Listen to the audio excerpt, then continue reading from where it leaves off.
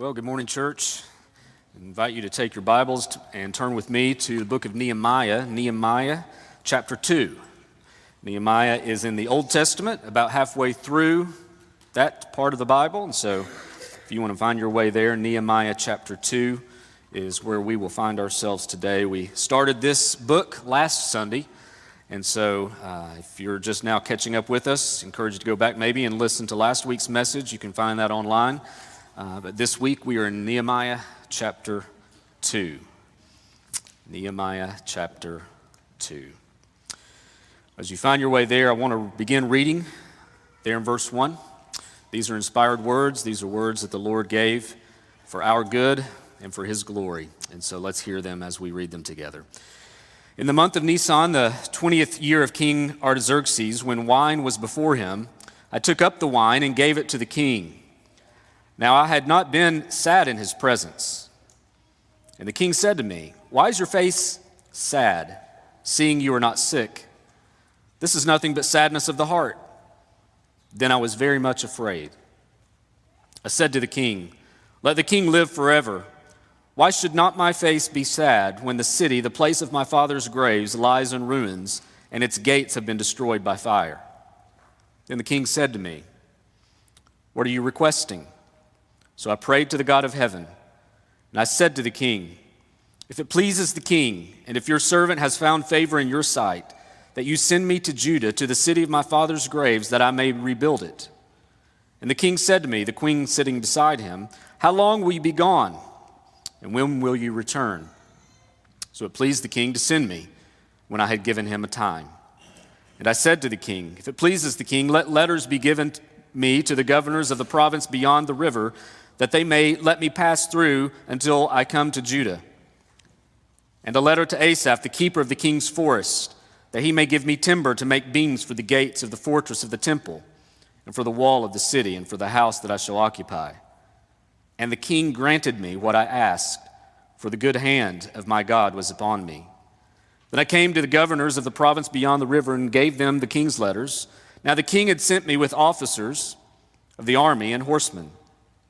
But when Sanballat the Horonite and Tobiah the Ammonite servant heard this, it displeased them greatly that someone had come to seek the welfare of the people of Israel. So I went to Jerusalem and was there 3 days.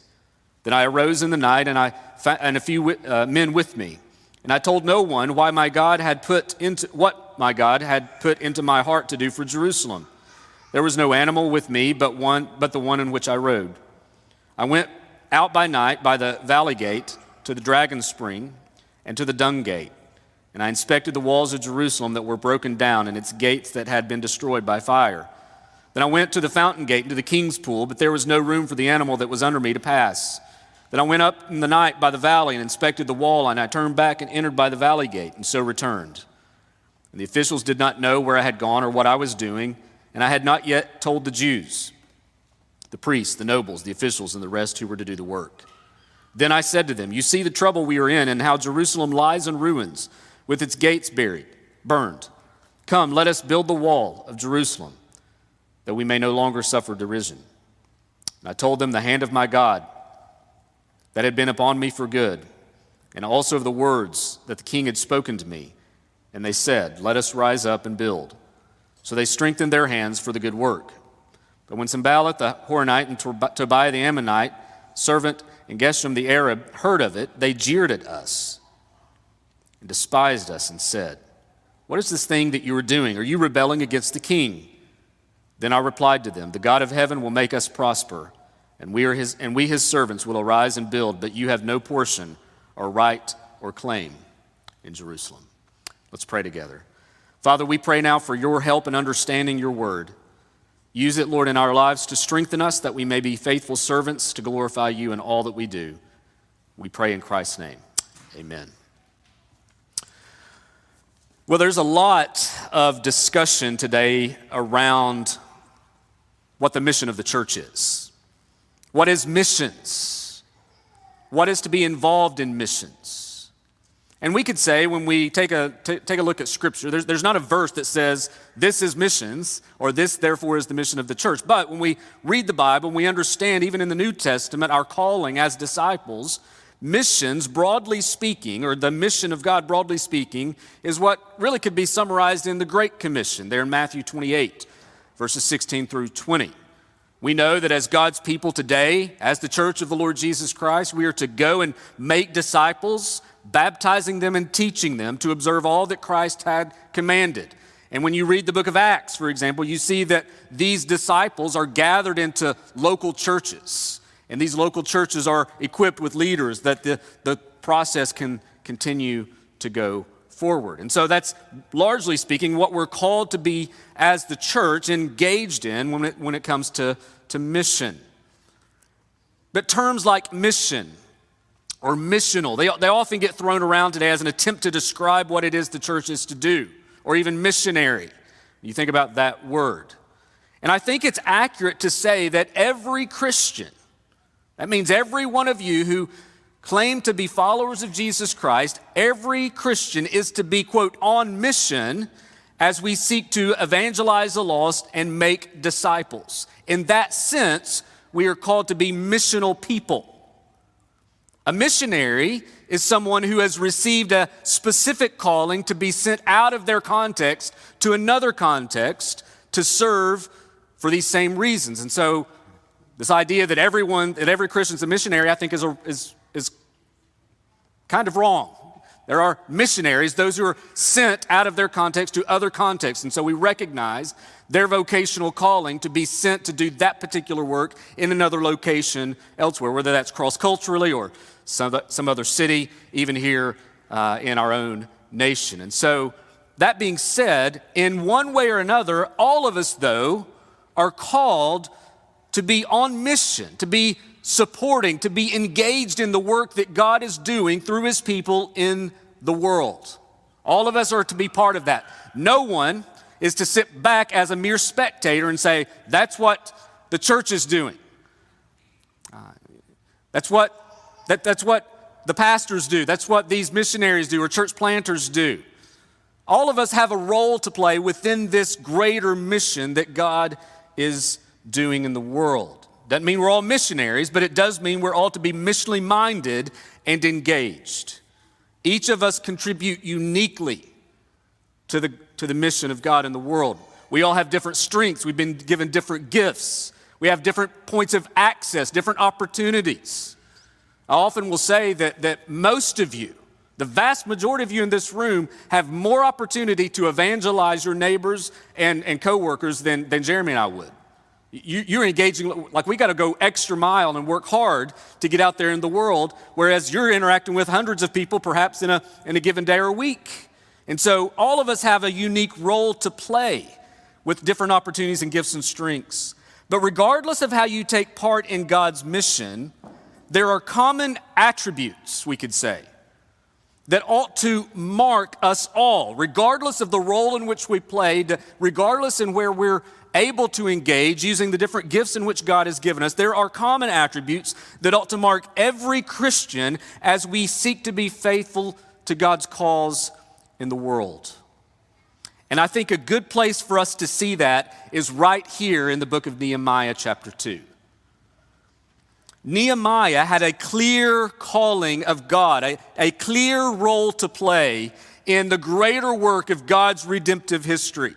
In the progression of God's redemptive narrative, there towards the end of the historical period of time in the Old Testament, as God's people were coming back from exile to rebuild the city of Jerusalem, to rebuild the temple and all of that, Nehemiah now has a peculiar role, a particular role to play within that purpose. And he commits himself fully to that role.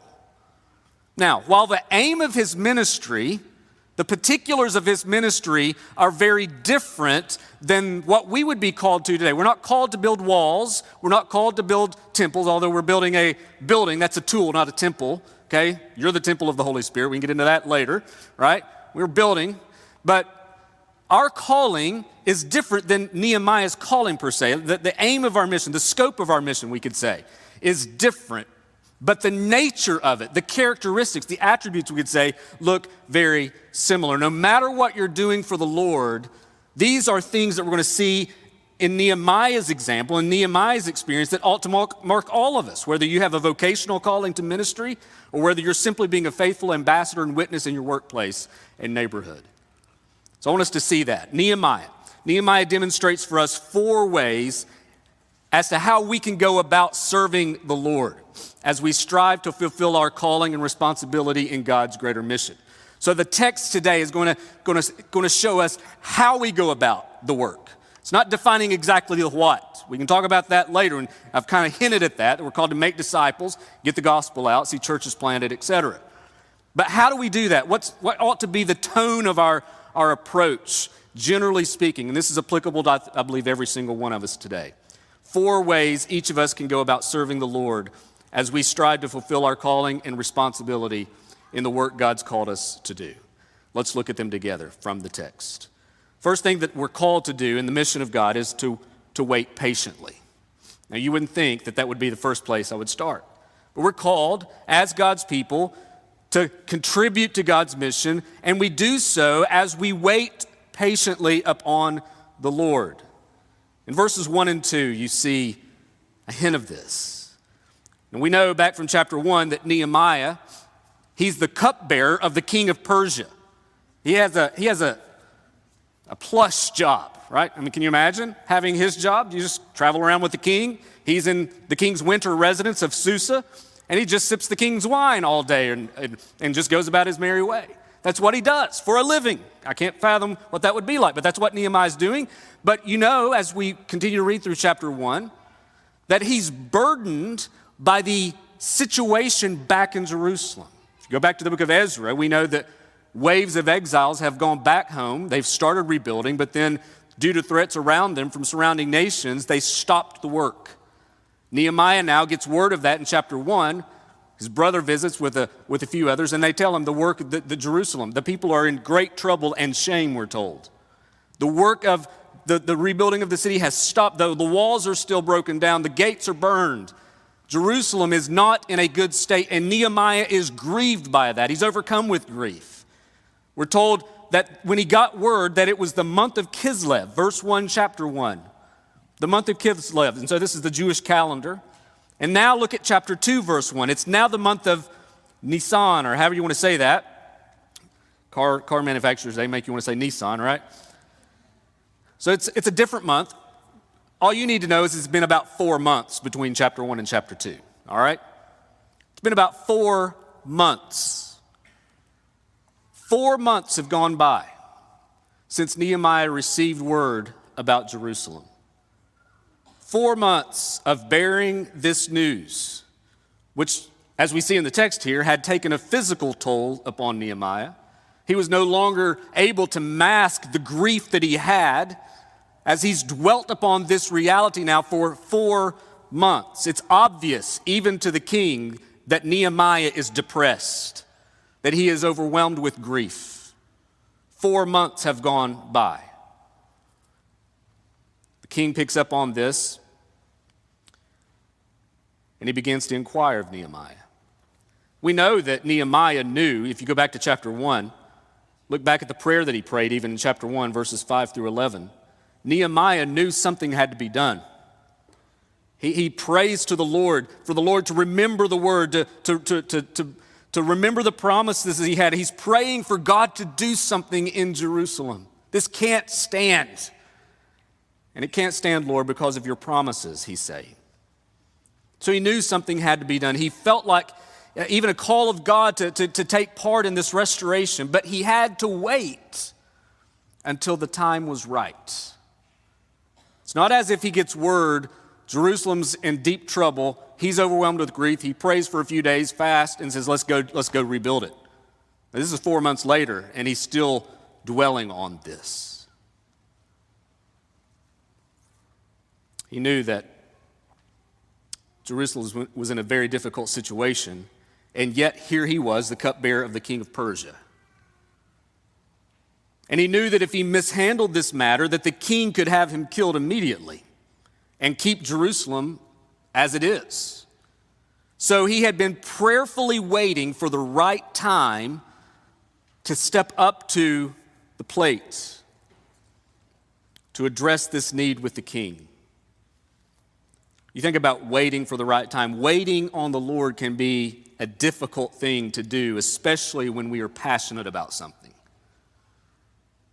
You ever experienced that? You're very passionate about something. You're convicted that something needs to happen, but God has you now in a pattern of waiting.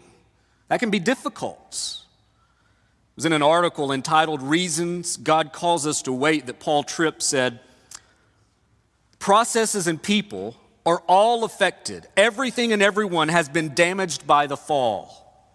We must wait because in a world that is broken, everything we do is harder and more complicated than was ever meant to be. Not only that," he continues, he says, "we must wait because we are not writing our own personal and ministry stories. Life does not work the way we want it to in the time in which we want it to. You and I do not live in the center of the universe. That place is occupied by God and God alone." I think he has a lot of wisdom there as to why it is at times God may have us wait. This is not our story. This is God's story, God's writing, God's accomplishing. It's God's work that he's doing. And sometimes in our excitement and anticipation, we want to go headlong into something, and God has us in a pattern of waiting because his purposes are much greater. His timeline will be different. Sometimes serving the Lord requires us to wait. And we know, all of us know, how difficult that can be. I don't know anybody that's good at waiting. Some of you are better at it than others, but no one is great at waiting. But waiting on the Lord requires us to enter into a posture of humility. It's something we should eagerly embrace, not in a lazy, kind of calloused way. Waiting is to be active. It's an active dependence upon the Lord. Waiting on the Lord is not a waste of time. It's actually an important investment of your time. You can get ahead of the Lord. I just think about, just for example, I told you last week, Nehemiah has nothing to do with what we're doing over there building a building. But as I think about that building, when we came here is now over 10 years ago, when we first came here, one of the first things in the first 6 months that kept coming into my mind was like, we need to get a building. That's 10 years ago. And had we explored and pursued a new building at that time, or even in the first 2 or 3 years of being here, we were nowhere close to being ready for that. While it was an exciting thing to think about, to dream about, to pray about, to justify even, here we are all of this time later, where God has brought us to the right point, the right place at the right time to do just that. Waiting's difficult. Maybe the Lord has you in a period of waiting right now, and you're struggling with that. You're struggling with waiting on God. Friend, understand that God's timeline is always best. I'm a hypocrite for saying that, right? Because if anybody struggles with waiting, it's me. But his timeline is best. I have to remind myself that God's ways are not my ways, his thoughts are not my thoughts, and his timeline isn't in the text, but his timeline isn't my timeline.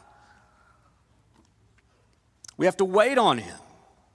Use this time of waiting as an opportunity to invest in your relationship with God, in your relationship with those he's put around you. Or maybe you don't handle waiting very well and you've tried to run ahead of the Lord and therefore have grown sinfully frustrated or sinfully anxious. Maybe this is a reminder to you and a call to you to confess that and to repent of that. Trusting the Lord's timing. Nehemiah was in a pattern of waiting. Yes, it was 4 months and it was still going to be a while longer before, we don't know exactly how much longer it was before he actually went to Jerusalem. But he was waiting on the Lord. He didn't run ahead of the Lord. He waited patiently as he sought to engage in the mission of God. We too should wait patiently. But don't use waiting as an excuse to do nothing. Leads me to the second point. Not only should we wait patiently when the time is right, when God's made it clear, we should advance boldly. You see that in verses 3 through 10. Once the king inquired about Nehemiah's depressed state, Nehemiah moves on ahead with his plan, and he's bold before the king. I mean, remember, he's cupbearer of the king. This is the most powerful person on the planet, humanly speaking, king of Persia. Greatest empire in the world, the guy's in charge of it, and Nehemiah serves him. And he's about to ask him for permission to go back to his homeland to help rebuild a city that he loves. So he moves ahead with his plan, and he's bold. But his boldness is not a boldness that tries to steamroll his way forward with the king. His boldness is tempered with some key characteristics that I think are important for us to see here as we think about being bold in advancing the cause of God in the world. First of all, I want you to note that it's a respectful boldness. Nehemiah understood and he respected his relationship with the king. Remember, he's a devout Jew, Nehemiah. He's a devout Jew, but he's a devout Jew living in a pagan land serving a pagan king. And yet he respected the authority of King Artaxerxes. He knew the king had total authority, that the king could make an edict and have him killed immediately. So he's not trying to undermine or work around his authority, but actually through it. He knows just how much control and human power the king had, and he seeks to honor him and his place of authority as he makes his request. Even in verse 3, as he responds to the king, as the king says, why are you sad? He now begins to make his request known, but the very first thing he says is, let the king live forever. Let the king live forever. He's not being fake. This is not just throwaway words to kind of butter the king up. He means it. He's honoring the king, as I'm sure they likely had a very good working relationship. Nehemiah, I think, teaches us an important lesson that even as God's people, we are to be bold in serving God's purposes, but we can do that in a way that's respectful to earthly authority, even authority that may have very different worldview than we do. Nehemiah's working within God's ordained structure of authority, not contrary to it. And I think that's important for us to see that. To have a respectful demeanor, to have a respectful approach to God-given authority in the world, even if we don't like what that authority may think or do at times. We should honor that, be respectful to that, etc. But I want you to notice the second attribute of this boldness. It's a prayerful boldness. Look at verse 3.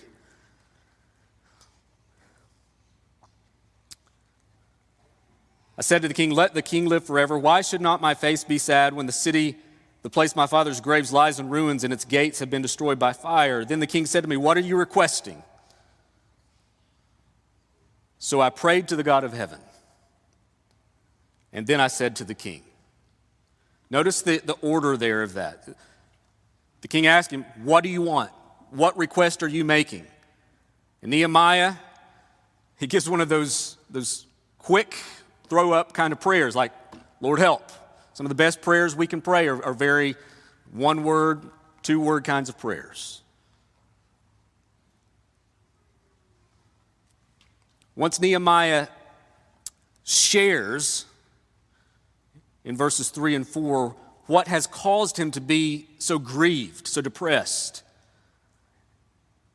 the king asked him what he's requesting. And again, this is the moment Nehemiah had been waiting for 4 months at least for.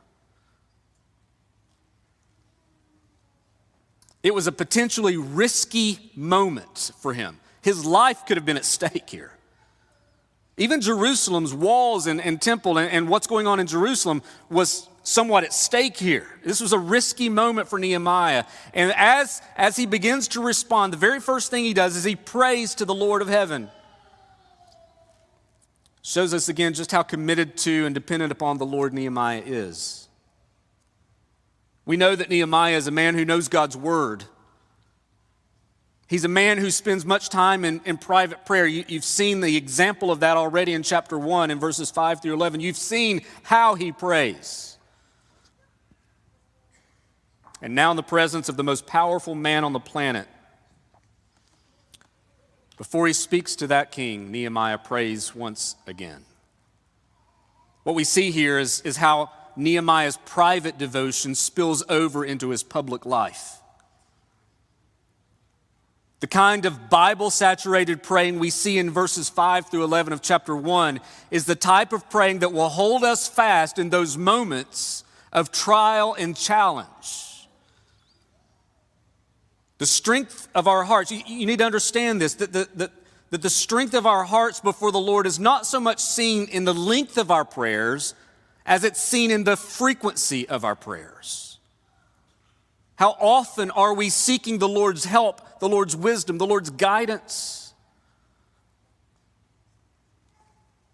Brothers and sisters, if we are going to walk forward in boldness to accomplish God's purposes in this world, then we must walk as a people who depend on Him through prayer.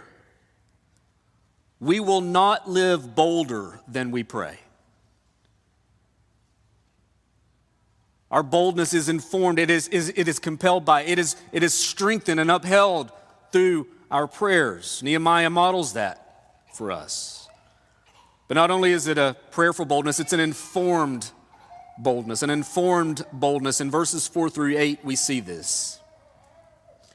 Specifically, beginning of verse 5 and following, Nehemiah responds to the king. And through this discussion, we see that the king is favorable to him. Nehemiah is about to make these requests, multiple requests. But again, Nehemiah's request, through these requests, he understands the context he's living in. He understands the king's authority and power, and he's working within that framework. So what do we mean by this informed boldness? Well, first of all, he's informed as he's mindful of God's hand upon his life. In verses 5, 6, and 7, we see how Nehemiah makes his request. He actually makes multiple requests. He requests to go and rebuild Jerusalem, verses 5 and 6.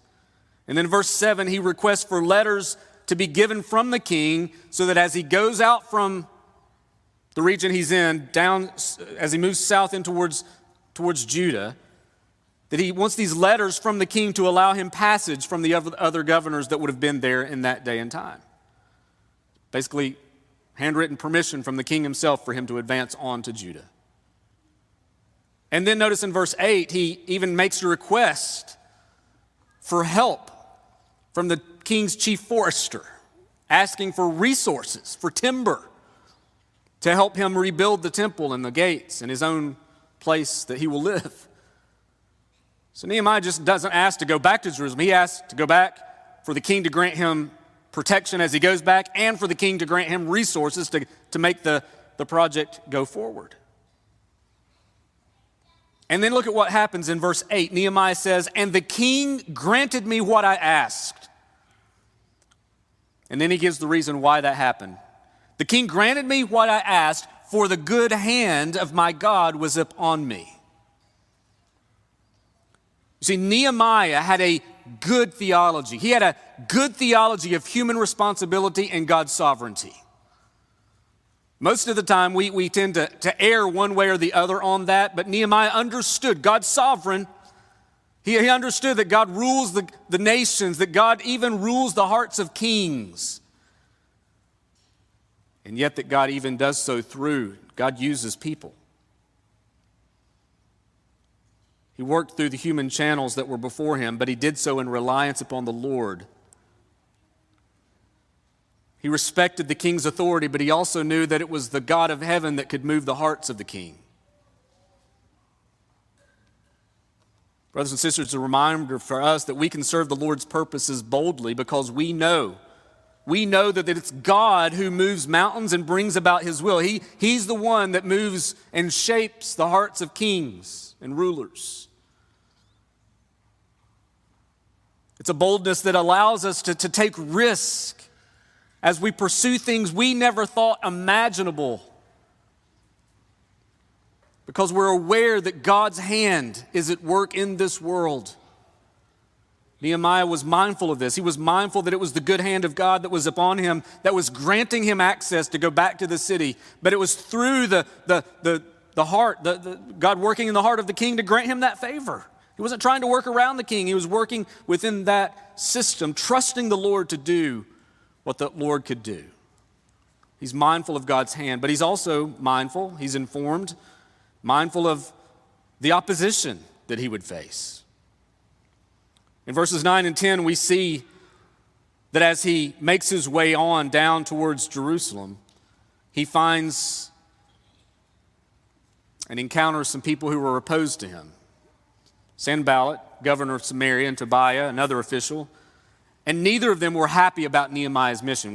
That's clear. We see that in verse 10, don't we, at the very end? It displeased them greatly that someone had come to seek the welfare of the people of Israel. Displeased them greatly. See, the rift between the Jews and the peoples around them had only grown larger, and Nehemiah was not a welcome sight. In fact, they're going to make their protest crystal clear in verses 19 and 20. But Nehemiah knew this. He knew that he was going to face opposition. That's why he had asked the king for letters of permission as he sought to travel.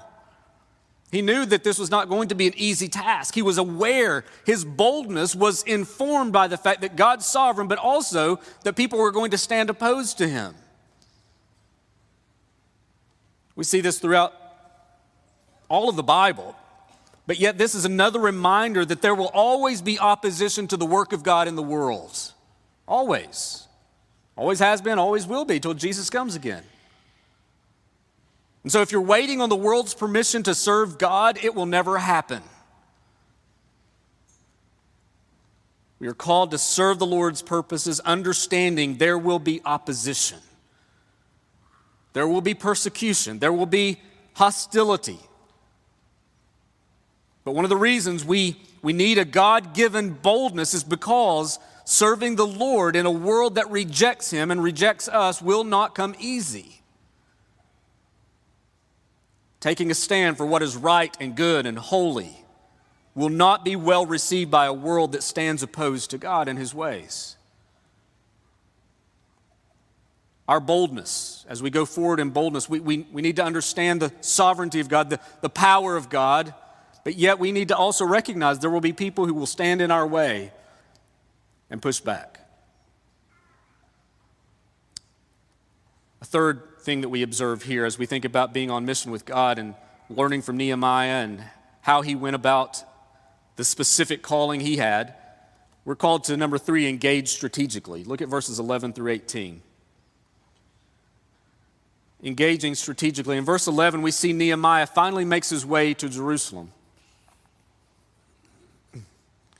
Just kind of mentions that there, doesn't he, in passing? It's kind of, so I went to Jerusalem, and I was there 3 days. This is kind of not very dramatic at this point. So I went to Jerusalem and was there 3 days. After all of this, he finally makes his way to Jerusalem. Finally arrives to see for himself the state of the city, to see the people, to see the broken down walls and the gates that were burned. But he does not ride into the city in some triumphant fashion as if he's there to save the day. He's calculated and careful as he proceeds to the work that God has called him to.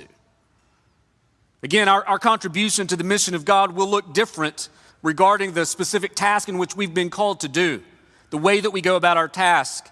But again, we see some common features as we watch Nehemiah go forward in the calling that God had given him. I want you to see several things here about this strategic engagement. First of all, God's work is motivated by conviction. You see that in verse 12. God's work is motivated by conviction. He says, "Then I arose in the night, I and a few men with me." And then notice what he says. "And I told no one what my God had put into my heart to do for Jerusalem." Don't want you to go running past that verse. Now, this doesn't mean that as we go about serving the Lord that we're called to do that secretly. The point that you should see here is that Nehemiah is in Jerusalem because God had put that on his heart. God had called him to do that. God had given him a sense of conviction and calling to go back to Jerusalem and do what he was going to do in the rebuilding of the city.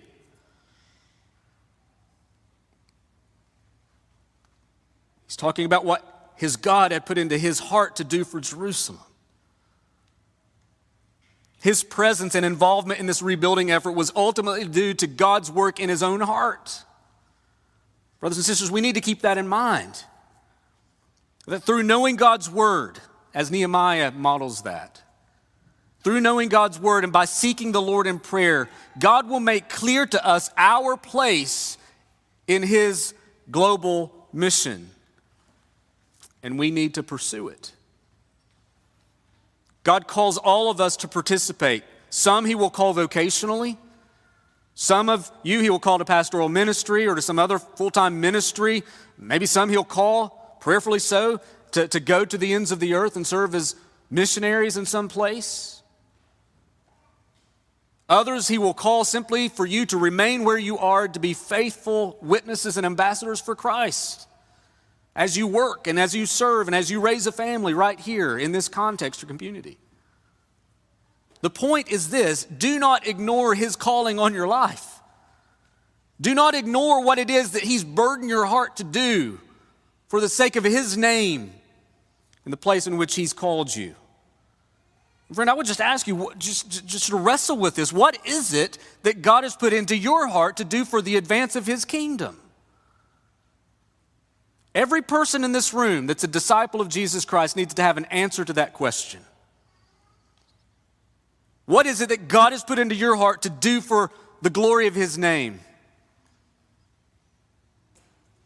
See, God's work is motivated by a sense of conviction and calling. But number two, God's work, as we see here, also requires much wisdom.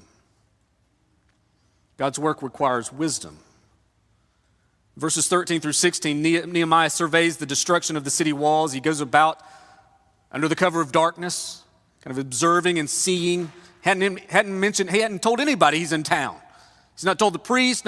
Most of the Jews don't realize why he's there, what he's doing. He's just simply going around and observing to see kind of the lay of the land. What's true here in Jerusalem? He takes the time to assess the situation and the task that was before him. Just reminds us that God's work requires wise planning. Hard work alone does not guarantee success in the mission that God has called us to. The hard work of serving in the mission of God requires much wisdom and evaluation as we go about the task that he's called us to serve.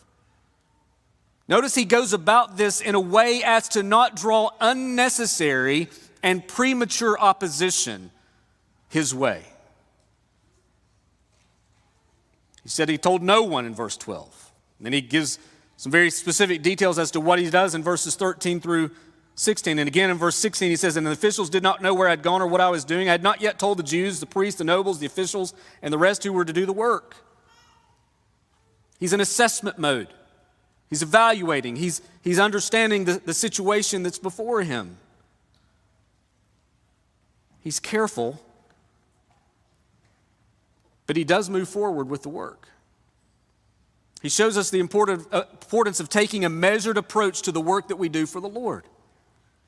Oftentimes, and I think this is something we need to keep in mind, often, out of a sense of zeal, God's people can sadly do more harm than good. Without understanding their context or the opposition, a well-meaning Christian can put the cart before the horse and do more damage than good. You need to understand your context if you're going to have success in kingdom work. Oftentimes we talk about this idea of contextualization. It's important. Doesn't mean we're changing the message. The message is the message. The gospel is the gospel. The truth is the truth. But how we go about advancing that in certain places and how we go about accomplishing the work of God needs to be carefully thought through. We need to do the hard work of understanding our context and understanding the place in which God has called us so that we can best engage it God's work requires wisdom. Number 3, God's work is accomplished by God's people. Nehemiah doesn't keep the fact that he's there a secret very long. Verse 17, we see, then I said to them, all the people that he just mentioned, the Jews, the priests, the nobles, the officials, and the rest who were to do the work. Then I said to them, you see the trouble we are now in, how Jerusalem lies in ruins with its gates burned. Come, let us build the wall of Jerusalem that we may no longer suffer derision. And I told them that the hand of my God that had been upon me for good, and also the words that the king had spoken to me. And they said, let us rise up and build. So they strengthened their hands for the good work. So after Nehemiah surveys the scene and he now understands what has to be done, and that's going to require the people being unified in the work. He reminds them that this is God's city. Verse 17, he reminds them that this is God's city and that God's name was at stake here. He's pointing that out there by implication. You see the trouble we are in, how Jerusalem, God's city, the people, the place in which God's worship was central, lies in ruins with its gates burned. Come, let us build so that we may no longer suffer disgrace. They needed to be reminded it, and they needed to rebuild the city so that they would no longer be this disgrace. So he motivates them out of this sense of vision and calls them to serve the Lord. And they all commit. It says they strengthen their hands to do the good work. Think about what they committed themselves to. This was a massive project. One that God had stirred the heart of Nehemiah to lead, and they would rebuild the walls in the city. That's what would happen. But you think about the work that they did and the work that we're called to today. It's different. We're not called to build walls and build cities and build temples. We're called to go and make disciples of nations, baptizing them and teaching them to observe all that Christ has commanded. That's what we're called to do. And in that sense, gospel work is a better work than what the people of Nehemiah's day were committing to. Now, this was an important work. It was important for their time and in their place in which God's redemptive plan was unfolding. But you think about the work that we're called to. Our commission has been made clear. We're to go and make disciples. We're to baptize. We're to teach. And all of us have a place in that work. Yes, we're going to stand opposed in that work. Yes, we're going to run into difficulties and challenges in that work. But yet that's what we're called to do. And all of us have a place in it. And when we have the right motive, which is God's glory, that God's name would be on display, coupled with the sense of a right mission to make disciples, then we can go forward patiently, boldly, and strategically to advance this cause in the world for the glory and praise of God. But there's one final characteristic we need not miss, and we see that in verses 19 and 20.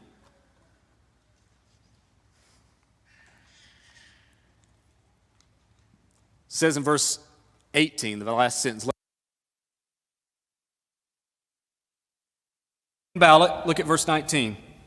But when Sanballat the Horonite and Tobiah the Ammonite servant and Geshem the Arab heard of it, they jeered at us and despised us. There's the opposition. And said, what is this thing you are doing? Are you rebelling against the king?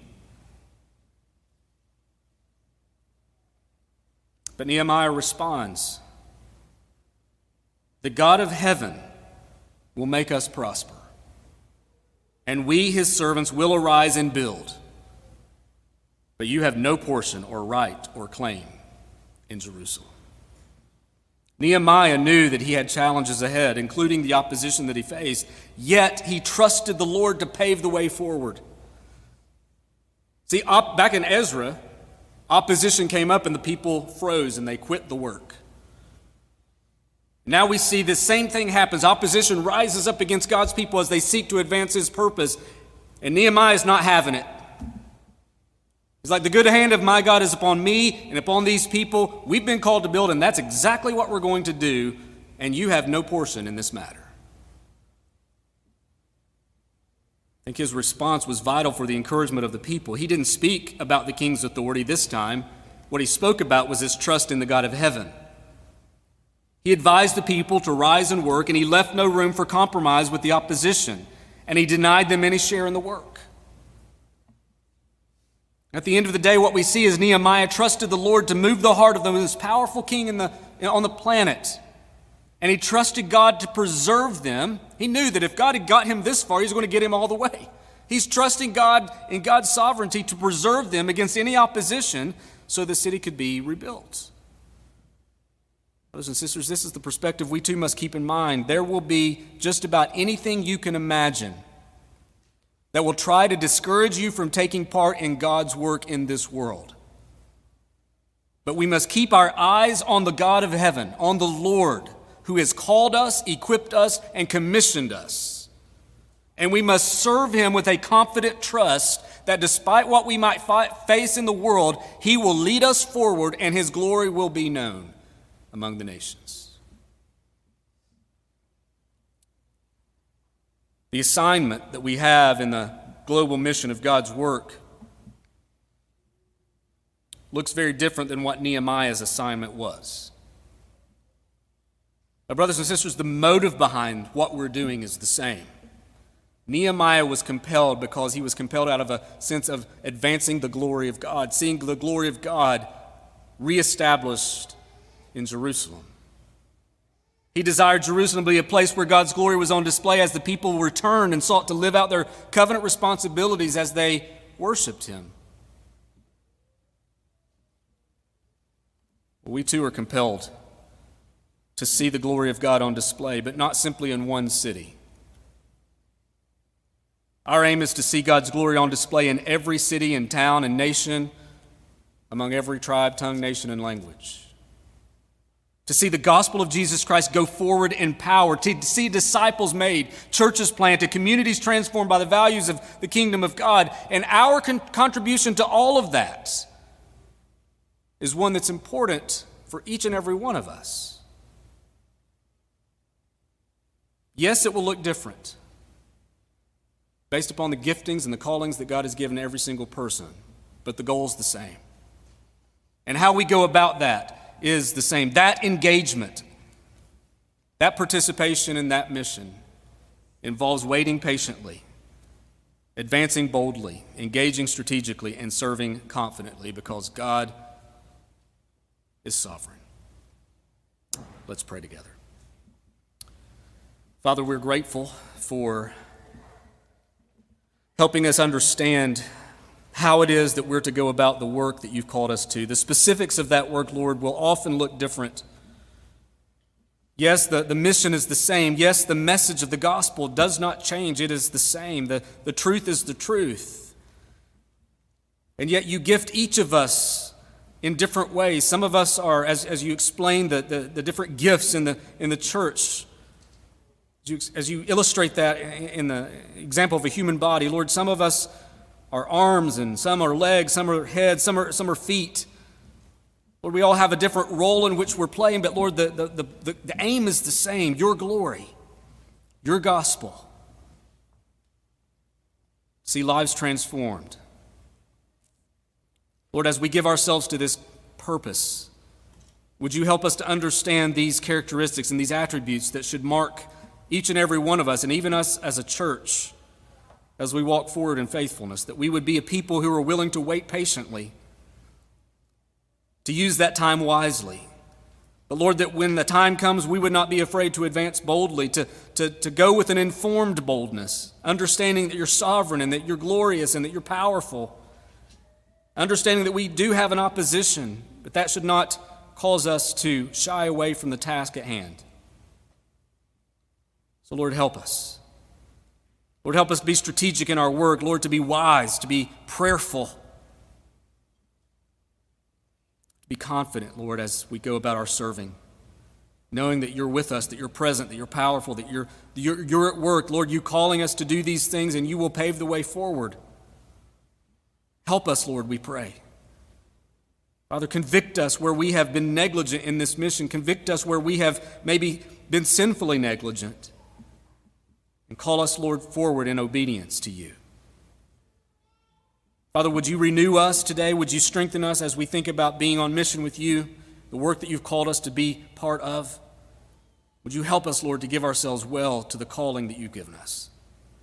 That you would indeed be praised, that the gospel would go forth in power, that lives would be transformed, churches would be planted and strengthened, that the ends of the earth would be places on which your glory is on full display.